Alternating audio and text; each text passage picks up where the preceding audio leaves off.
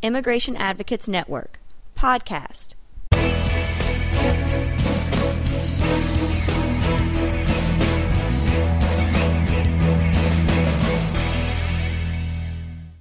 Hello, welcome to the Immigration Advocates Network podcast interview with Kathleen O'Connor, the Deputy Chief at the Department of Justice's Human Rights and Special Prosecution Section. Welcome, Kathleen. Thank you, Patricia. Can you go ahead and give us a brief introduction, a brief description of the Human Rights and Special Prosecution Section and what it does? Sure. And first, let me thank you very much for the opportunity to speak with you today and to reach out to all the important immigration organizations and advocates that are doing such terrific work. It's a real honor to speak to you, and we look forward to working with you. The Human Rights and Special Prosecution Section is a relatively new section within the Department of Justice. It falls in the criminal division, and it was created by Congress in 2010 and given charge of three portfolios, including international human smuggling, international violent crime, and the portfolio that I'm in charge of, which is the human rights portfolio. Our section consists of regional teams of prosecutors, historians, and paralegals who work closely with our law enforcement partners to investigate and prosecute human rights violations as part of the growing international movement towards holding human rights violators and more criminals accountable for their actions. Those law enforcement partners include the FBI's War Crimes and Genocide Unit and ICE's Human Rights Violators and War Crimes Unit. And what about your own background? Can you talk a little bit about how you come to this work? Sure. I've been a career prosecutor with the Department of Justice for over 20 years. I started out working at the U.S. Attorney's Office as a line prosecutor, and I prosecuted crimes ranging from prostitution to murder. And then eventually I served as chief of various sections within that office, including chief of the intake section, violent crime section, and also the community prosecution section. About 7 years ago, I moved to the criminal division, and I worked with international partners on reforming justice sector and criminal justice systems throughout the world. And then about a year ago, I was selected to serve as the deputy chief of this section, the Human Rights and Special Prosecution section. And I also, in this job, support the work of the Atrocities Prevention Board. And you mentioned that the Human Rights and Special Prosecution section has been around since 2010. I'm wondering under what treaty or statute or regulations the work and the section is authorized. Well, we were created by Congress, and we are here to prosecute crimes under several substantive statutes. As you know, the U.S. is a party to several human rights conventions, including the Geneva Conventions and the UN Convention Against Torture.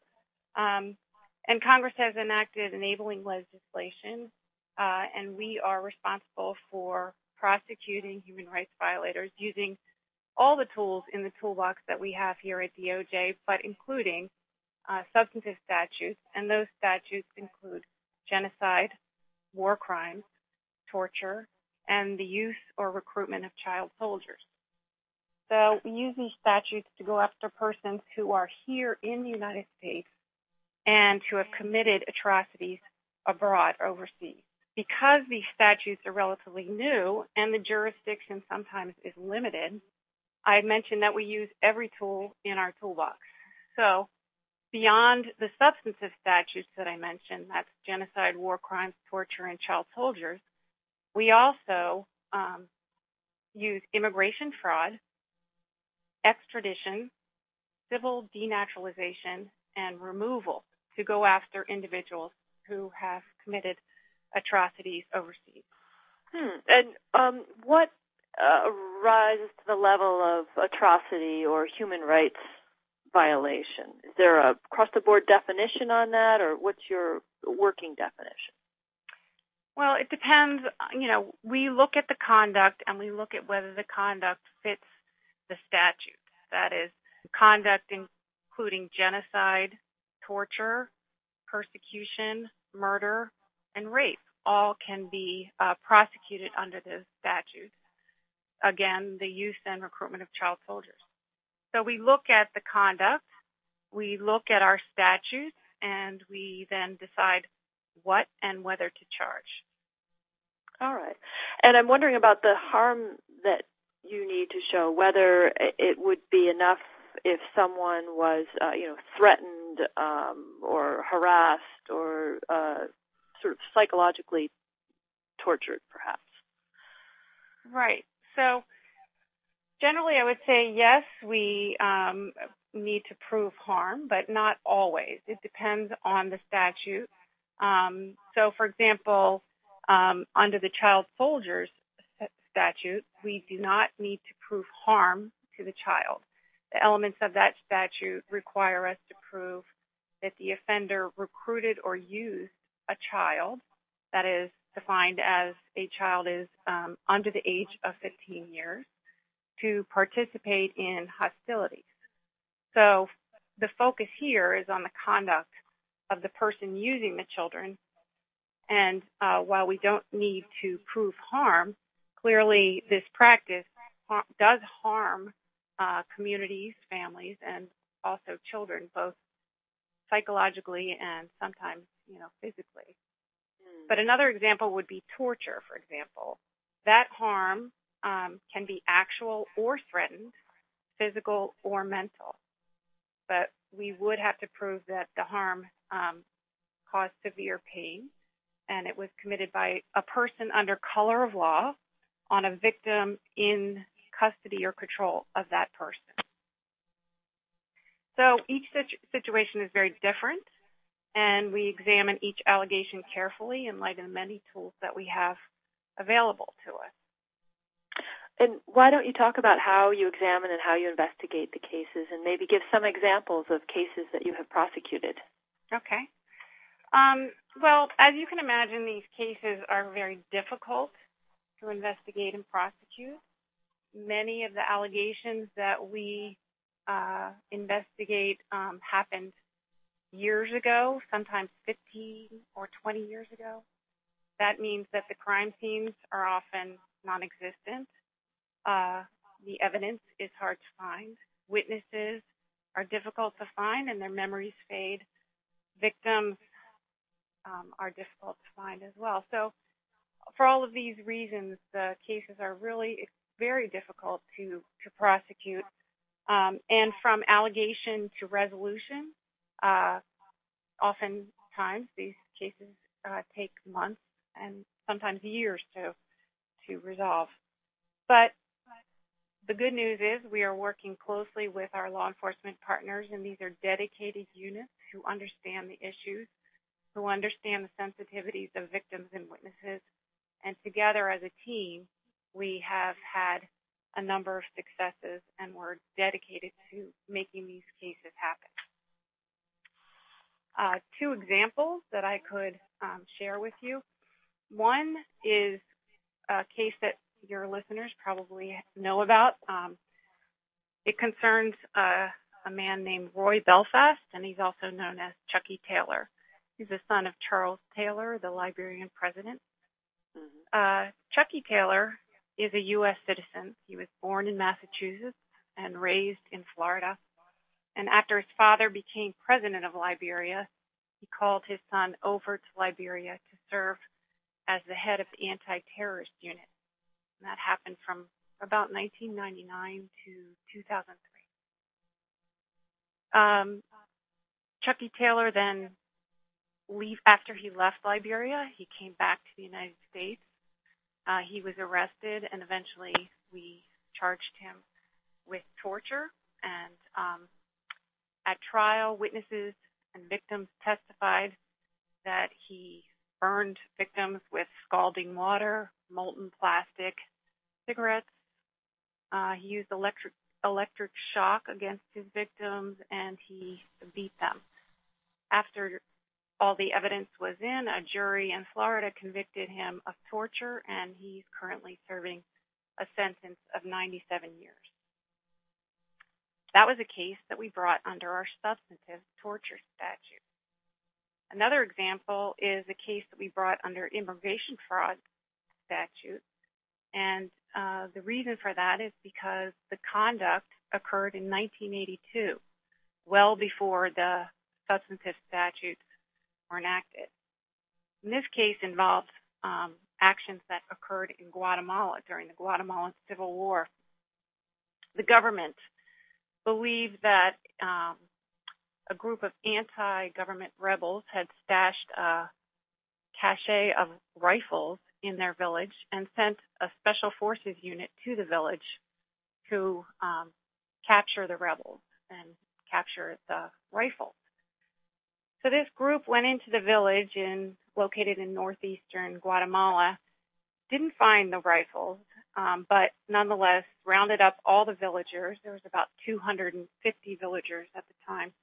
They rounded them up, separated the men and boys from the women and girls. They raped the women and girls. Then they proceeded to kill all of the villagers. And they killed them by smashing their heads with sledgehammers and also throwing them down the village well. That well was exhumed. Bodies from the well were exhumed, and over 150 skeletons were recovered from the well. Over 60% of those skeletons were children under the age of 12. So these are the kinds of cases that we have and investigations that we're conducting. In that case, the Guatemalan case, one of the soldiers came to the United States and became a U.S. citizen. He lived a really terrific life, living the American dream, and he was a stellar citizen. He had no problems with the law. He was paying his taxes. But we found out that he was here from the Guatemalan prosecutor, and we began an investigation. And once we had gathered a certain amount of evidence, we confronted this man with the evidence we had. He confessed. We ended up taking a plea from him, and at sentencing, the judge gave him the maximum sentence under the immigration fraud statute. So this man is serving a sentence of 10 years.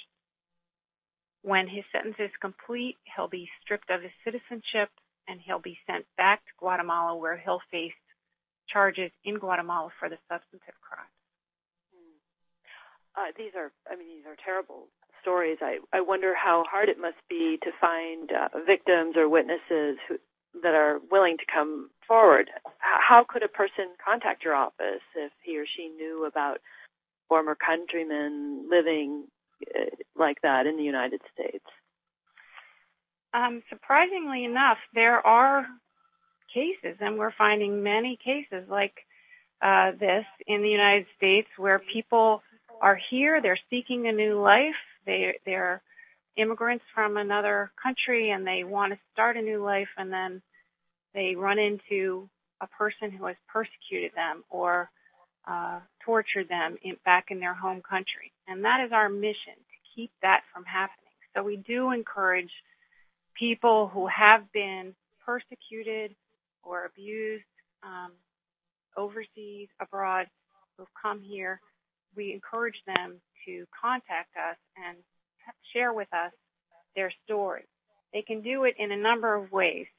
Certainly they can contact me directly at HRSP, the Human Rights and Special Prosecution Section.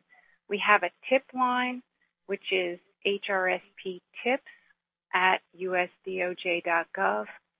We have a toll-free tip line as well, where they can call and leave their information. All of this is in a brochure that I'm going to be providing to you, and I would love it if you would post this online. But we encourage people to call contact us however they feel comfortable, through a phone or email. And can a person make a confidential report? Absolutely. There's no need to leave any identifying information, but to the extent that the caller or emailer wishes to have contact with us and wishes for us to get in touch with them, we are happy to do that. I mean, ultimately, in order to prosecute these cases, we do need evidence, and evidence means victims and witnesses. But, if the caller or the person who with the information doesn't feel comfortable leaving their name or contact information, that's perfectly fine, and we may be able to follow up with that information using other evidence as well. Okay. And how do you reassure a person who is afraid to report a human rights abuser? Our paramount concern is the victim and witness. We encourage people to make reports. We encourage sharing of information, but we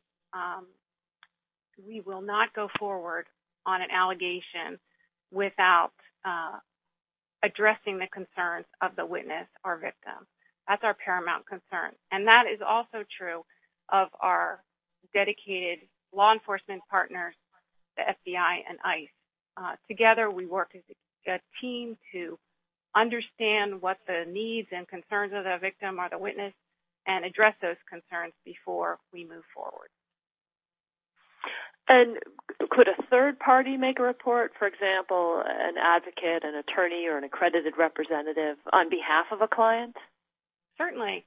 And we've engaged in conversations with NGOs or other organizations on many occasions, and sometimes that's very useful because before addressing the issues, we can, deal with some of the concerns, even in a hypothetical manner, to kind of flesh things out. But yes, of course, I think that any information from the source or through a third party is welcome. And I would imagine a person would be concerned about, how the investigation is going, whether it's successful or whether you were unable to proceed. Is there a way to find out about the investigation once a person has made a report? Well, first let me say that the report is the very first step. And when we learn of an allegation, it is our duty to thoroughly investigate and vet the information. We would never bring a charge unless we have corroboration and strong, reliable evidence. So, and as I mentioned, these cases do take, and the cases, investigations, these matters, they do take time to investigate. We are not at liberty to share information about an investigation, but if and when a prosecution begins, that is, charges are brought against an individual, we certainly can share that public information with victims, witnesses, and other organizations. And you mentioned before that you work with Immigration and Customs Enforcement, which I think raises a question for some people who are undocumented, about whether they can contact your office without any concern of rousing the interests of enforcement about their own status, and whether you have confidentiality provisions.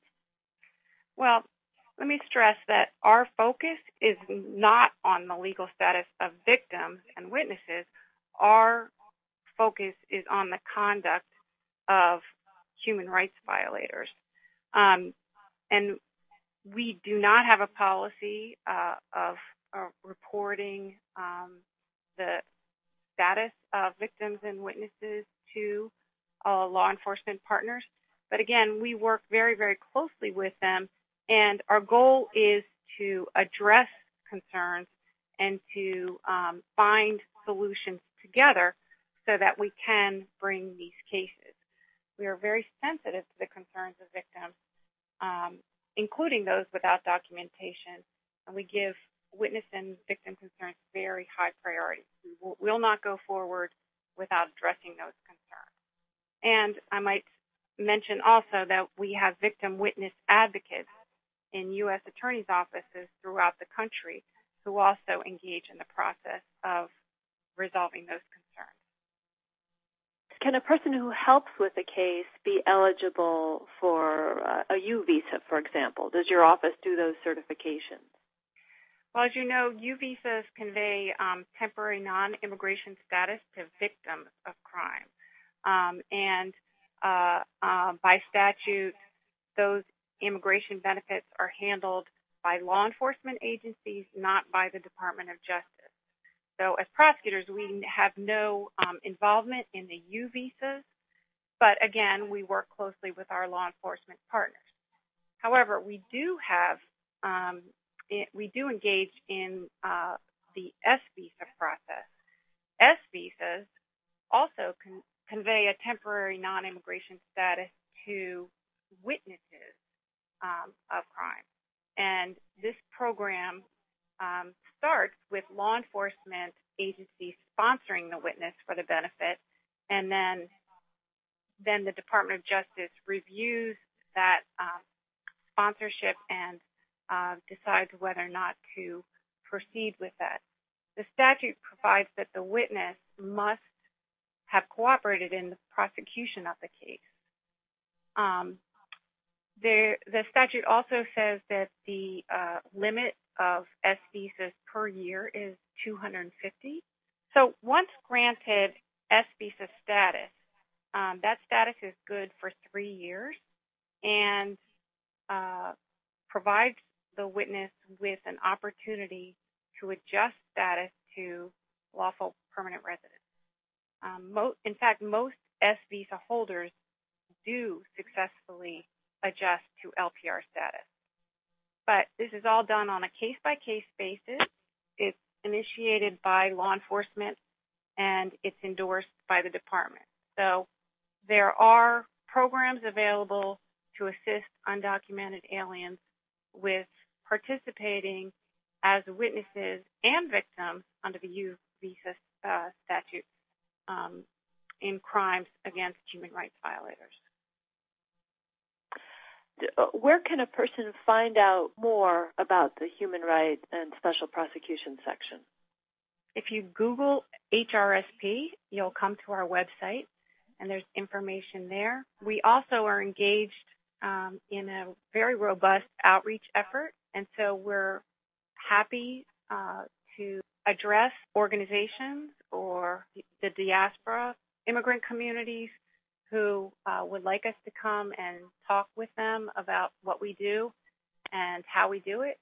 So we encourage your advocates and your organizations and immigrant populations to get in touch with us, and we're here to have a very good dialogue and to work together to go after human rights violators. Thank you, Kathleen. We will put your brochures on our website, and we hope that people will contact you as a result of this information. And thank you very much for joining us today, and thanks also for your work at the Human Rights and Special Prosecution section. Thanks very much for the opportunity to talk to you this morning.